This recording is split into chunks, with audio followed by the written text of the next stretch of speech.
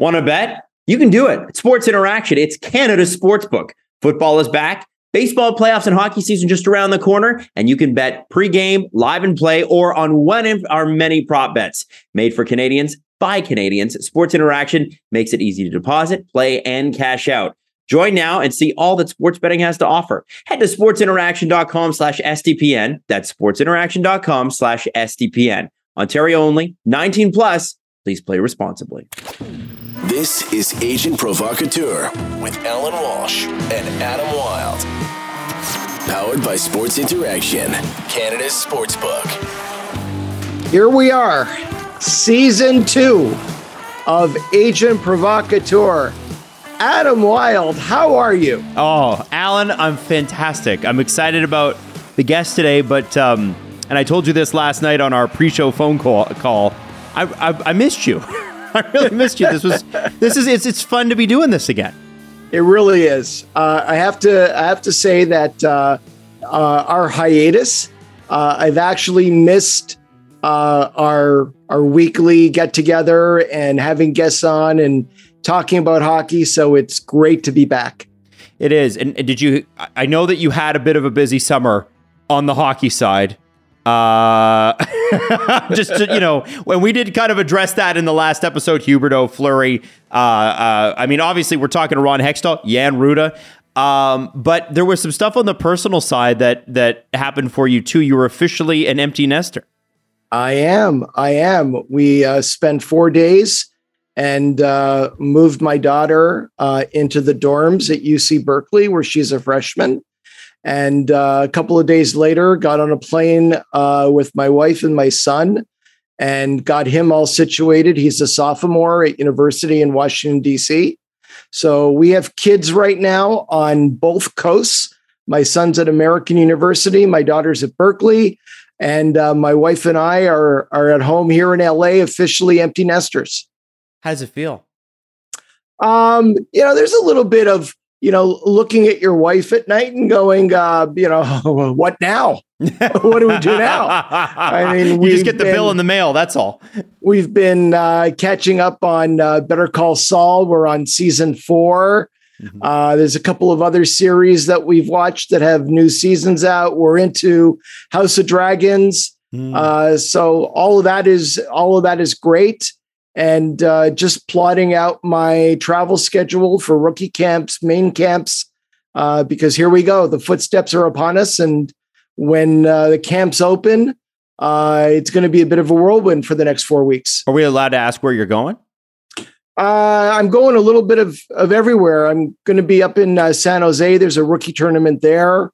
I'm going to try to make it into Traverse City for a rookie tournament there. I want to catch up with certain rookies. I want to catch up with David Jiricek and Zachary Leroux and, both first round picks. I want to just generally reconnect with everybody, which is what usually happens around the time of training camp. There are guys who kind of take a little bit of a break in the summer from reaching out every day, and you may just be checking in with them once every week to 10 days. And, I just got off the plane. I'm in my city. Here we go again, another year. And now you're talking to them again 4 or 5 times a day. So it really feels now like the season is starting. Do you get excited still? Oh, yeah. Yeah. Oh, yeah. I've been looking at the calendar and ticking off the days, anticipating the start of camp. Absolutely. Well, it's going to be a big, big year for a few people. I saw you tweeting about Jonathan Huberdeau the other day. I mean, what an exciting year in Calgary that's going to be. And so we're going to have Ron Hextall on here, which is a heck of a way to start season 2, Alan. Can you tell us a little bit about, you call him Hexy. How far back do you guys go, and what kind of an interview are we in for here? Because my first impression of Ron Hextall was the title, the heavyweight title bout between him and Felix Potvin when I was a kid, because I'm a Leaf fan. Just legendary stuff. But he has had an unbelievable successful, obviously, his career as a player, but as an executive as well. Yeah, and I got I became really close with Hexy during his time out here in LA as assistant GM We would see each other at the practice rink. We'd see each other at the big rink before and after games all the time for 6 years. And we talked about players often. We talked about scouting. We talked about up and coming players. We talked about players around the league, players in the American Hockey League. And one thing that struck me very early on in our friendship was how devoted he was to knowing the league and knowing every player in the league. And he really has a great analytical mind and thinks the game and thinks strategically how the different pieces all come together. And I had told him a couple of times back in LA that he's going to be a GM one day, and he would kind of smile and laugh it off. But I certainly wasn't surprised when he got the job in Philly, and now seeing what he's doing in Pittsburgh. He's somebody that you enjoy dealing with as an agent and a GM. Sometimes you don't agree, but you always disagree respectfully. But he's certainly, with his history in the game as a player and his history as a scout in management. Sometimes it's important to talk less, listen more. And sometimes when you do that, you can actually learn something. And I've learned from him. I think he may have learned from me a little bit, but he's a great friend, and it's great to have him on the podcast today. So let's bring him on. Let's do it. Welcome to the second season of Agent Provocateur. Our first episode, we have a real special guest. He comes from a long line of hockey royalty, a third generation NHL player. His grandfather was inducted into the Hockey Hall of Fame back in 1969. His father played 10 seasons in the NHL, and his uncle played 14 seasons in the NHL. In his rookie season, he won the Vezina Trophy as the NHL's top goalie and the Conn Smythe Trophy as NHL MVP. That's a hell of a start. He's the first NHL goalie to score a goal by actually shooting the puck into the net. Sorry, Billy Smith. And he's the first goalie to ever score a goal by shooting the puck into the net in the NHL playoffs. He was suspended for 6 or more games on 3 different occasions. and this is an incredible stat that I saw today. You had more than 100 penalty minutes in each of your first 3 NHL seasons. After a 13-year career, he transitioned to NHL management, becoming assistant GM of the LA Kings. And after 6 years there, winning the Stanley Cup, finally getting your name on the cup in 2012. After winning the cup, he moved to Philadelphia, where he was returned to Philadelphia, where he was assistant GM, ultimately becoming GM.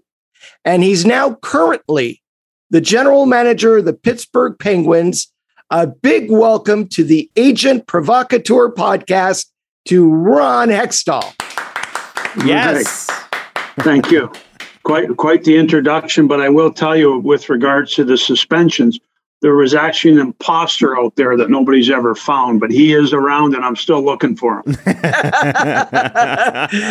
Is that like OJ still looking for the killer? Well, not quite like that, but we're still looking for that imposter. I heard a great story about you the other day in getting ready for this pod. And you and I have known each other now for many, many years. But I heard that back in 1980-81, when you were playing, you played 1 year for the Melville Millionaires in the Saskatchewan Junior Hockey League. You played in a game where you had 105 shots against. You made 84 saves and lost the game 21-2 and stayed in the net for the entire game. That You is remember correct. that? I do very, very vividly. That game, I think, if I remember right, it was the second last game of the year, and we were the worst team in the league. We were absolutely terrible. Now, when I say that, I look back at personally for myself, it was a big year. I was 16 years old in terms of development, seeing a lot of shots. That night was a little much, though. I think I let in 3 goals in the first, 6 in the second, and 12 in the third. So I was totally exhausted. I was player of the game. I think it was probably a sympathy thing. But yeah, and I don't know what I was, probably 170 pounds. I was probably 145 by the end of the game. I do remember my teammates helping me get my equipment. It was that bad. Wow. But it was, I look back on it, and like I said, that was a big year for me personally. Had certainly a lot of fun in Melville and a lot of growth as a human being, but also as a player too. So I look back, you look back at development years, and that was a big one for me, just facing a lot of rubber every night. So your grandfather played in the NHL and had an outstanding career. He's in the Hall of Fame. Your dad, your uncle, nobody that I can't find another Hextall that was a goalie. How did you become a goalie? I don't have an answer for that. My mother tells me when I was 2 and 3, I would roll up a pair of socks and throw it up the stairs and make a big save when they came down. So I was well prior to the memories that I have as a kid where I wanted to be a goalie. Then when I was 8 years old, when I started playing organized hockey, my dad said, no, you play forward or play defense, learn how to skate. And then if you want to still go back in the net, then we'll talk about it then. Obviously thinking that I would never go back. And I was in Pittsburgh at the time. And I remember riding to the rink. Coach was in front of me. The coach's son was the goalie. And, you see the head in front of you. Well, there was no sound. And I'm like, ooh, this might be my shot. Sure enough, that was what the first game I played goal, and I played goal ever since. But it was something in my blood when I was young. And again, as you stated, I lived with my dad his whole career and went to the games and everything else. And I just wanted to be a goalie for some reason. And one of my idols was Jimmy Rutherford, who I took over for here in Pittsburgh. And Jimmy was lived close to us, spent quite a bit of time with me, gave me one of his masks that I still have to this day, gave me his skates back then. So yeah, I kind of had a connection to Pitt, which obviously became a little bit ironic with getting the Penguins job. One thing I'd like to talk about and focus on, and it's an area that isn't really discussed too often, and that is the transition that a NHL player makes from being an active player to going to work in management. When did you first start thinking about life after playing hockey? Oh, that's a great question. I think when you're playing hockey, like we would sit down as a team, whether it be before practice, after practice, you have a lounge and you start talking about a trade that happened that day or a signing that happened, and everybody's kind of playing GM there. So we had some good discussions as teammates, and then you just kind of watch the process as you go along. And of course, when you're young, you think you're going to play forever, so you really don't have a lot of thoughts of it. As you start to get towards the end, you start thinking, and I'm not exactly sure when I made the decision that I want to stay in hockey, but I'm sure that the decision was kind of made long before, just because of my love for the game. There's no way I wanted to do anything else in life other than hockey. Obviously, you got your family and you got your hobbies and other things, but in terms of the professional part of it, for me, it was all about the game, and I knew I wanted to stay in the game. And when I was done, Bob Clark just asked me, what do you want to do? I said, well, I kind of like the management side of it. He asked me any interest in the coaching side. And I said, no, I've always kind of liked the management side. And I started scouting, and that was the start of it there, and it's kind of built. Talk to me a little bit about scouting and what that's like and the life of a scout, because that's an area that many people don't know about.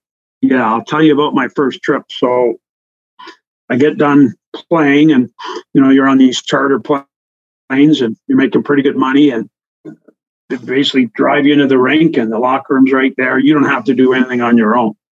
So all of a sudden I start scouting, and my first trip is out west. I'm going to San Jose, and I show up at the airport in Philly there at 6 a.m, whatever, and there's a line of about 50 people. And I got 3 bags back then, no rolly bags. You get the big heavy bags, stand in line, and you wait, you get up to the front, get your ticket. And I'm like, oh man, I think I was in line for an hour, go through security, get to your plane. Okay, got a connecting flight. I get into San Jose, and it's been a long day already. And rental car place. I'm like, where's the rental car place? So I hop in. So I find the rental car place. I get in line. There's 50 people in line. I got these bags. You got to move your bags ahead. And as I'm standing in line, it dawned on me. I went from being a player, a pretty glamorous life, kind of getting babysat to some degree. What am I doing here? And so that was my first experience. I got 4 kids at home too. So I'm kind of like, geez, like, am I doing the right thing here? And anyway, it obviously turned out pretty well and ended up being a GM. But there was a lot of work as a scout. I mean, as a professional scout, you're going 160, 165 games a year, and for the most part in 5 months. There's a lot of work. There's a lot of travel. But if it's your passion, it's not really work. I mean, I enjoyed going to the games. I enjoyed learning, the leagues. When you're a player, you think you know the players, but you really don't. I mean, it gives you good insight into a certain amount, especially your divisional rivalries and stuff. But players out west, you don't really know them. So getting to know all the players in the league, and then going to the American League and kind of seeing the development process, you really learn a lot. But it's not a real glamorous life. And it's a lot of work, but again, when it's your passion, it was a lot of fun, and I think it put down a foundation to kind of move up in the business. Well, it's not just traveling to games and watching games. How much time do you spend writing reports? Yeah, a lot. I took a lot of pride in reports. Sometimes I'd start after the game at the rink, wait for the crowd. Other times I'd just do it in the morning. But I would typically spend a couple hours doing reports in the morning. Yeah, Adam. Well, I want to ask because that's a pretty stark transition from being star NHL goaltender to trying to find the enterprise rent-a-car service, and I wondered in those first years doing scouting, Ron, what do you think your biggest takeaways were? What did you learn that you would say that you could apply every day now as Pittsburgh GM? I think there's a lot of little things in character that you can read. Like when you're scouting, like a lot of people can see like the skill and stuff like that, but reading the character of a player, the will, the making big plays at the right time, things like that with players, that's the little things that you don't know. Like some of the players, but you don't know the night in and night out, the work ethic and the character and just their body language, going to the bench, coming back from the bench, their interaction with their teammates, their professionalism. A guy like Patrice Bergeron comes to mind. I mean, the first time you see him, it's sort of like, man, this guy's a pro. I remember seeing him the first time I was in New York in preseason, his draft year. And you just looked at the kid and it was like, whoa, the way he carried himself and the confidence he had. And there was just an air about him where you thought, well, man, this guy can be something pretty good. And he's a pro. He's 18 years old. Usually they're not real well developed and they're not great two-way players. And so again, I think it's probably the character of players that you start to try to read to figure out, like there's a lot of players that might be in a certain group of, 10 players. These guys are all really good players. So how do you put them in order? And to me, it's the consistency, it's the character, it's the little things, it's the defensive side of the puck, it's how they interact with their teammates, how much they care. Obviously, they're how they play in the big moments. When a game's on the line versus when you're up 6-1, you got some guys who'll score a couple goals, but who's that guy that scores a goal when it's 2-2 in a real hard game late? So there's a lot of little things, but that's probably the things that you think you know everything as a player, and then you get into the scouting part and you realize how little you really did know, even though obviously you have a wealth of knowledge, but not in terms of rating players and building teams and whatnot. How much of a difference is there between pro scouting and amateur scouting? It's quite a difference. It's, when you look at players, you're looking at, we're looking at 17 and 18-year-olds and trying to figure out what they're going to be when they're 23, 24. So, and just look at the odds in the draft, right? I think the amateur scouting is the hardest single thing we have to do as an organization. It's also the foundation. So you're building a house, you got to pour your basement, your foundation first, the concrete. And if you don't have that, your house is going to fall apart. I look at it the same way with it in pro sports, where that's our foundation. It's really the first thing that we do as draft players. And if we're not successful at that, it's really hard to be successful. So the pros, you're essentially getting, for the most part, a finished product. You get 20-year-olds come into the pros, okay, it's a little bit different, but you know where they're drafted, and much more of a finished product at 20, 21, 22 than the other when you're looking at them as 17, 18-year-olds. So it's a big difference. And I think the biggest thing with pro scouting, or amateur scouting, I think anybody that has a good hockey mind can learn it, but it takes years, because you really have to see the progression of a player, really a draft class of 17, 18-year-olds. Now you see them 5 years down the road. Okay, now you have the type of experience that you need to be really good at it. So it's a tough thing to do. And as I said, I think it's the hardest thing we do in our business. So the first day of camp is soon upon us. Rookie camps are opening imminently. And I've heard from lots of players over the years that general managers, very often, there's a first meeting with the entire group of people, of players invited, and staff who are going to be at camp.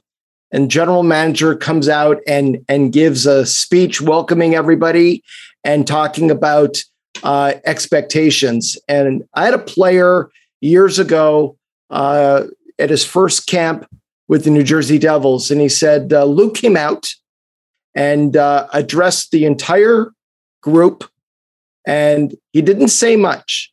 But what he did say was, if you're here because you play the piano, I want to see you play the piano.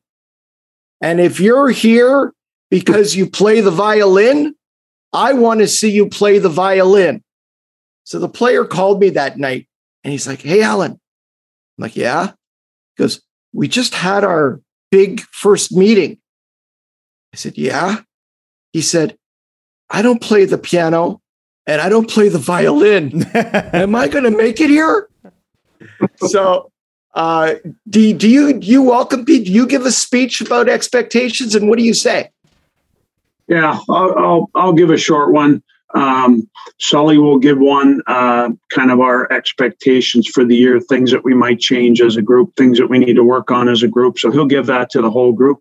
But I'll give a short one at the start and just talk about expectations. And, quite frankly, for us, for me, it's not a canned speech. It's usually year to year, but this year it's probably going to be something along the lines of, we've got some tough decisions to make here. We're all up against the salary cap, and we got some tough decisions to make here. So make sure you're here to make an impression.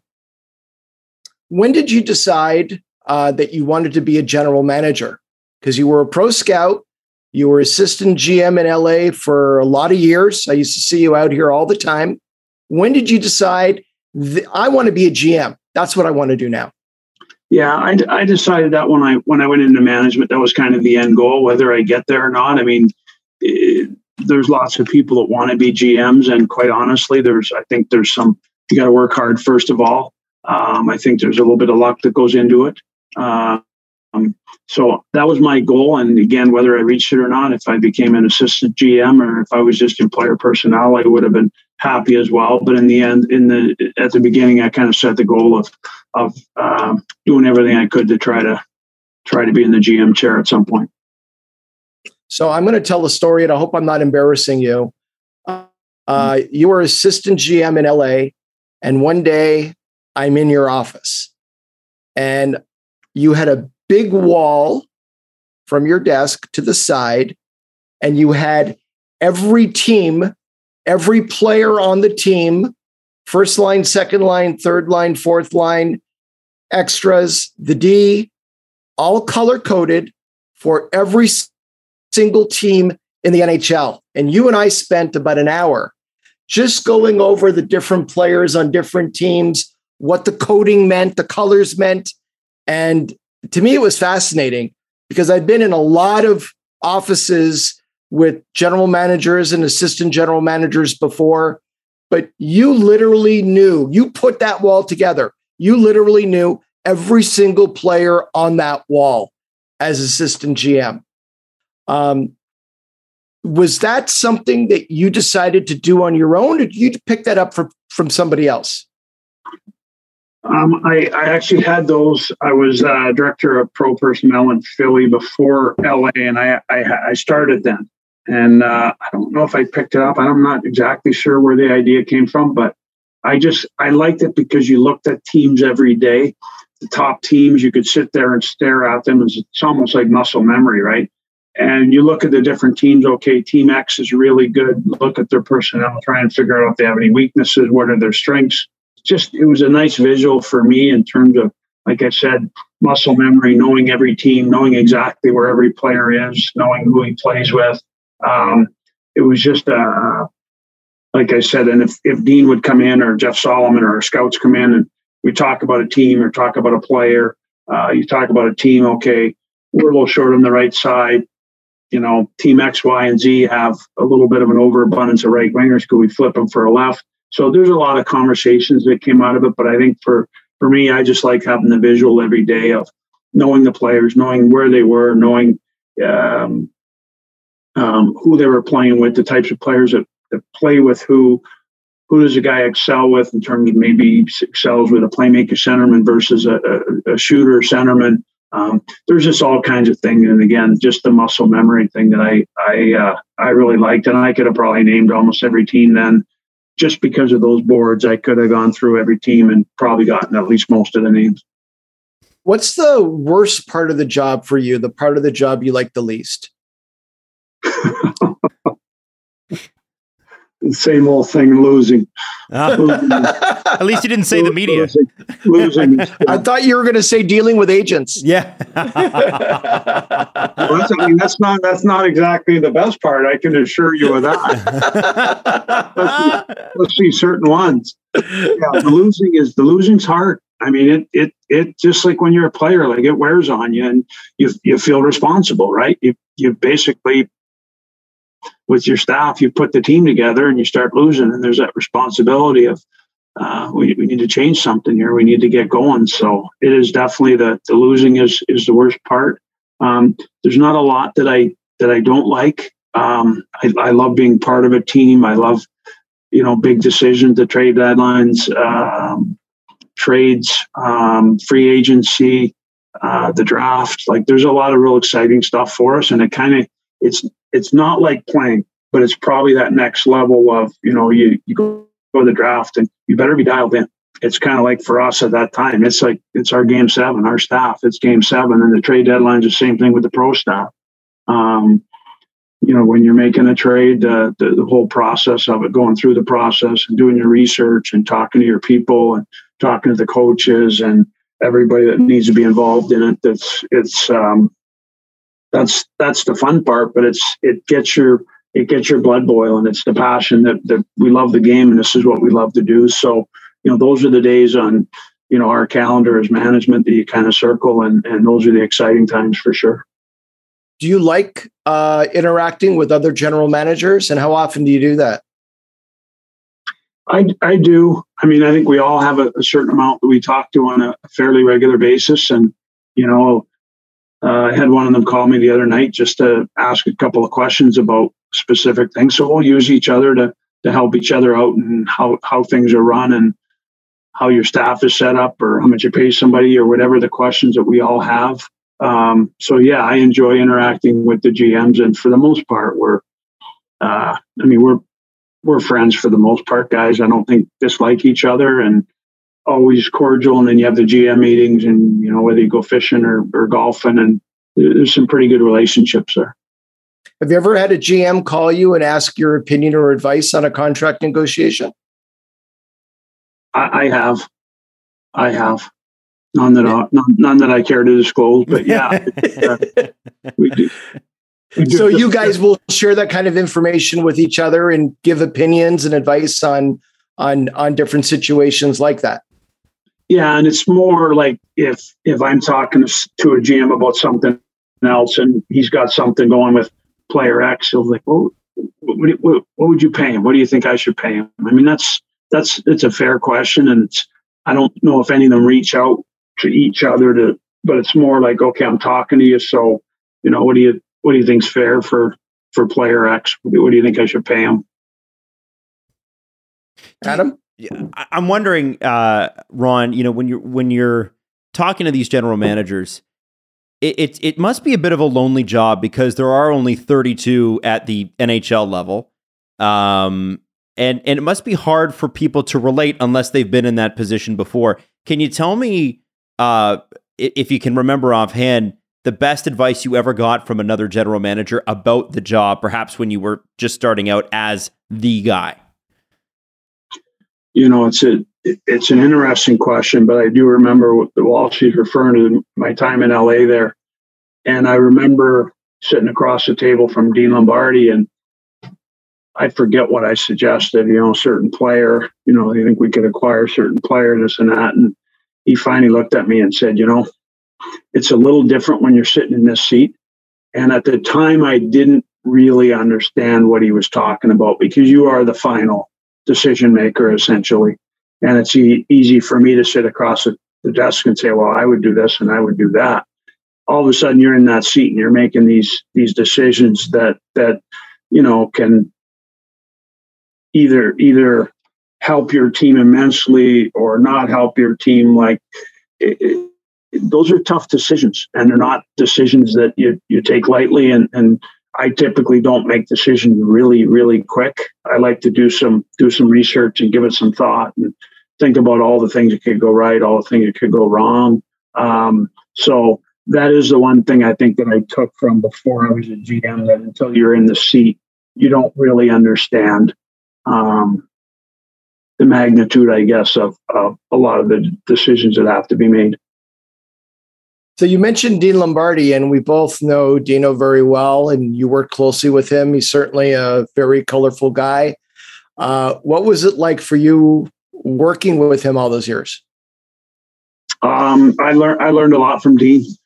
He was a very methodical, deep thinker, very analytical mind. Went over things 10 different ways.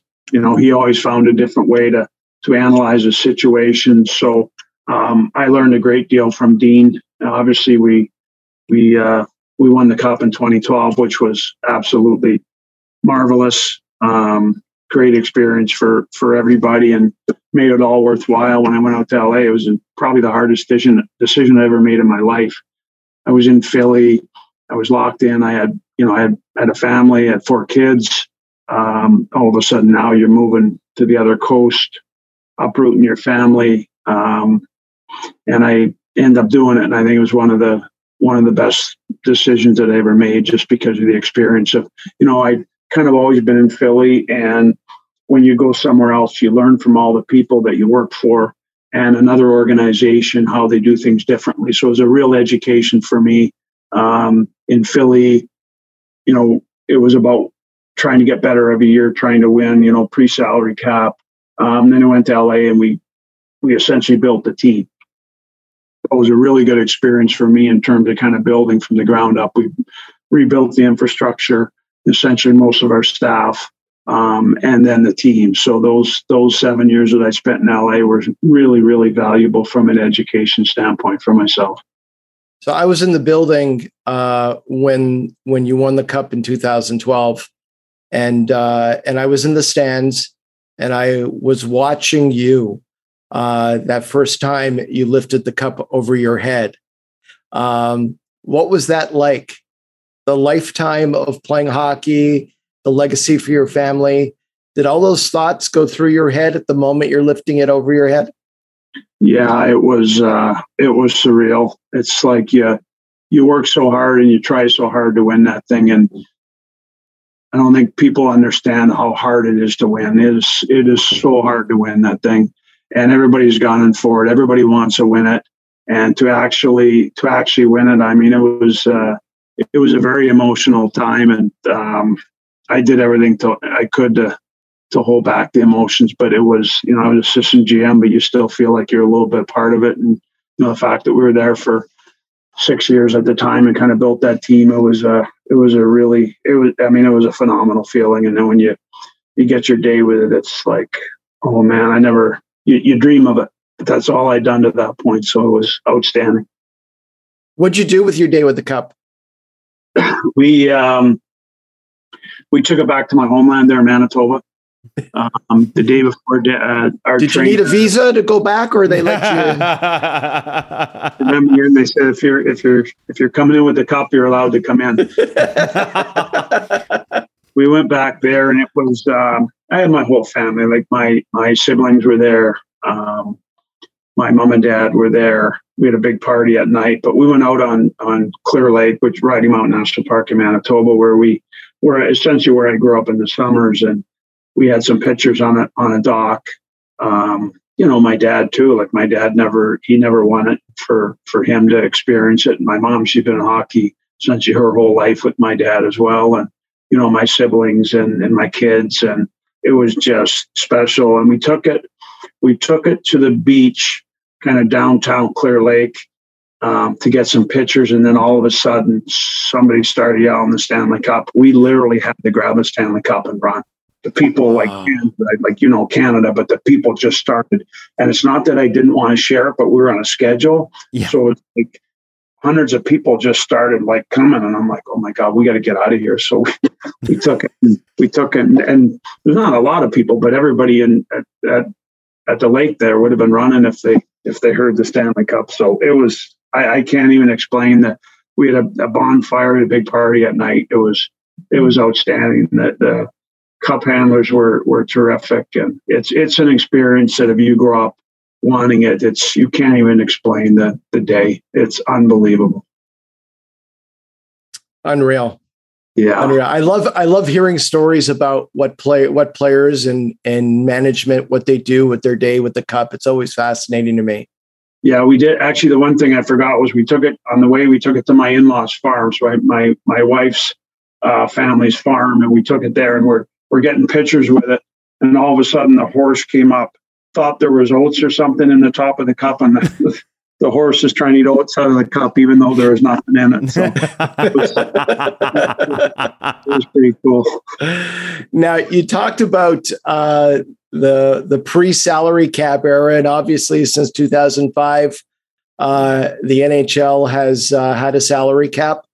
What are some of the biggest challenges for you managing the cap? There are some teams that are struggling to get to the floor, other teams that are comfortably around the midpoint, but many teams right now with the flat cap situation, pandemic, new CBA, with the upper limit only going up $1 million a year, that have no salary cap space at all. What are those challenges like for you in managing the team?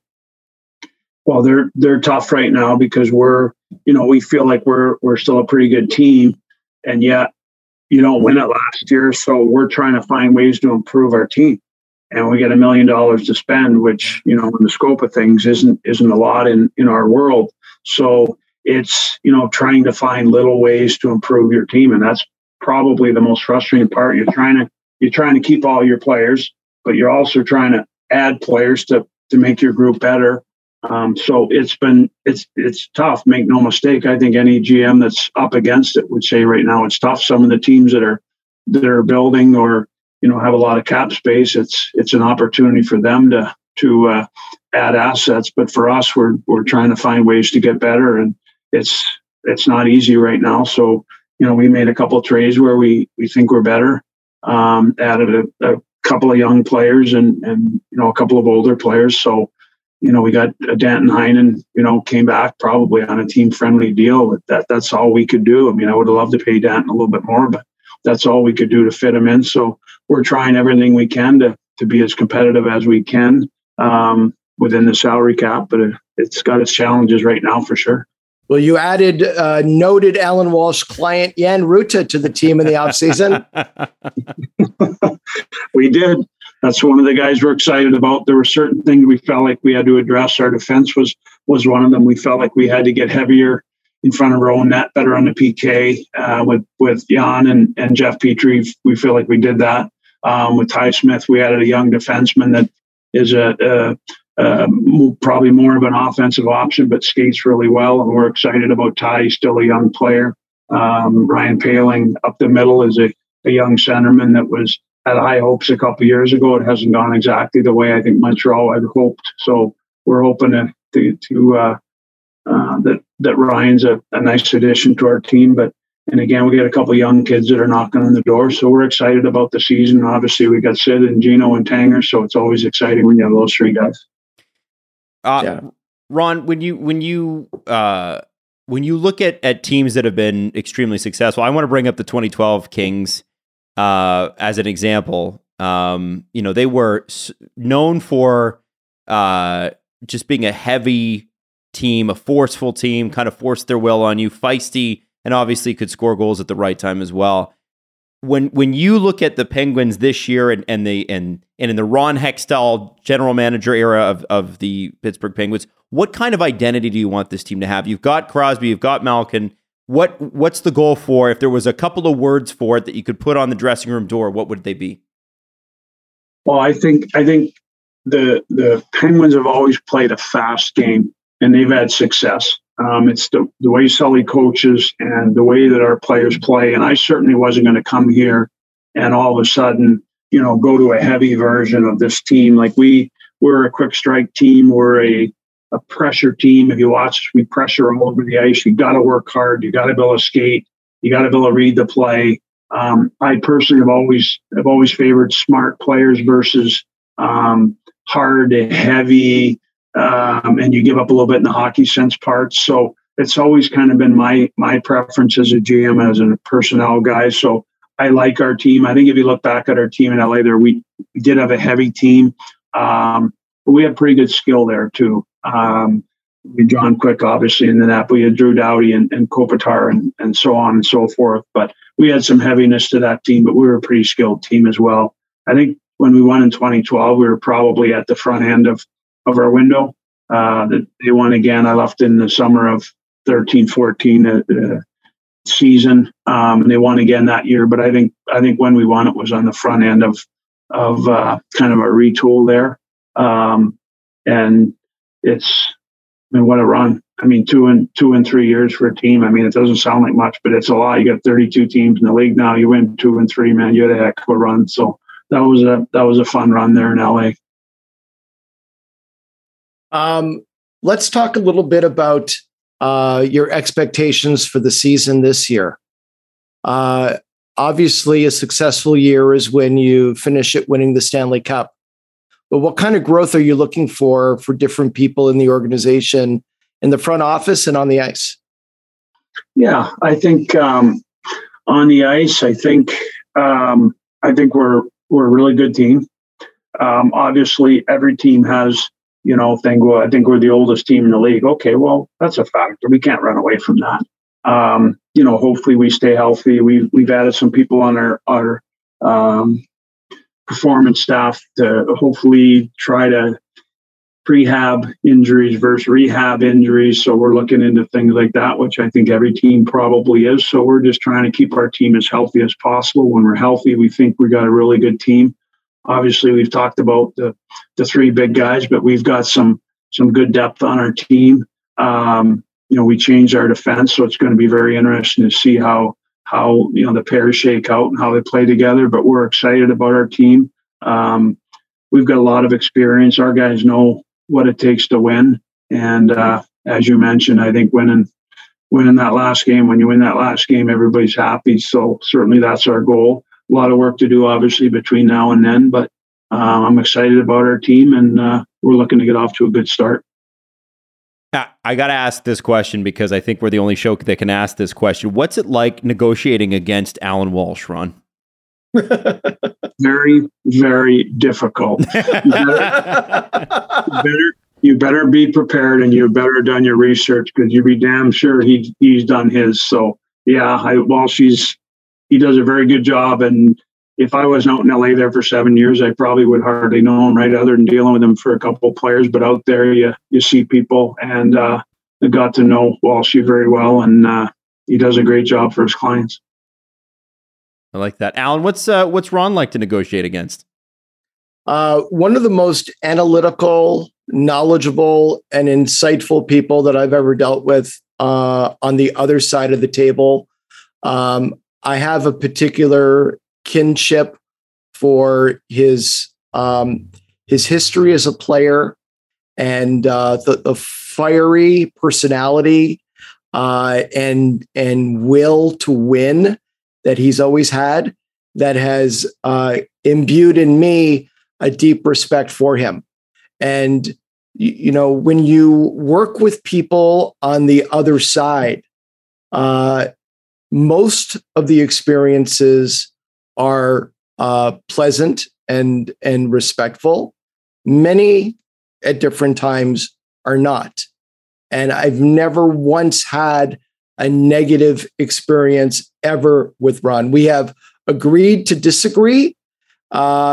And it's kind of weird calling you Ron because I only call you Hexy. But the level of preparation and caring about players, and that's something we've had a couple of situations over the last several years where people had to take off their GM hat and their agent hat, and now you really get to see whether somebody cares about players and their health. And my personal experiences over that time with Hexy is there's nobody who cares really about the players as much as he does. I'm sorry for embarrassing you and saying that, but it's just the truth. I appreciate that.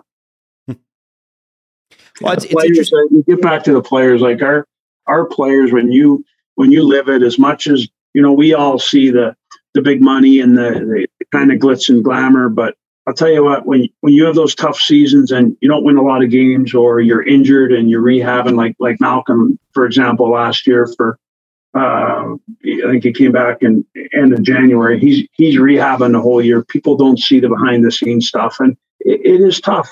There's a lot of pressure, and you live your life under a microscope, and so we see all the good things. But I got to tell you, with the players, I respect what they do. I understand what they do.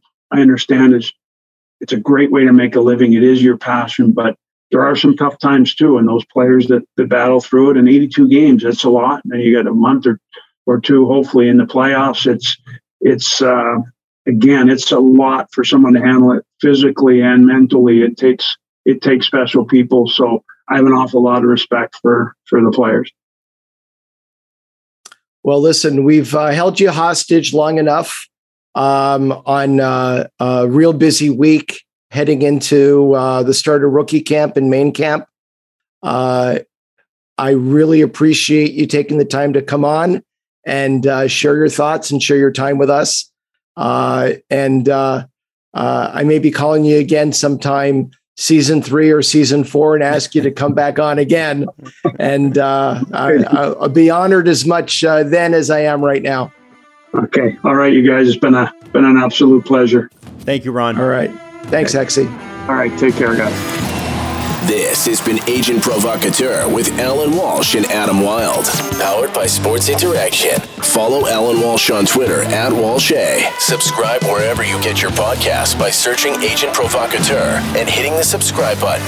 YouTube.com/SDPN.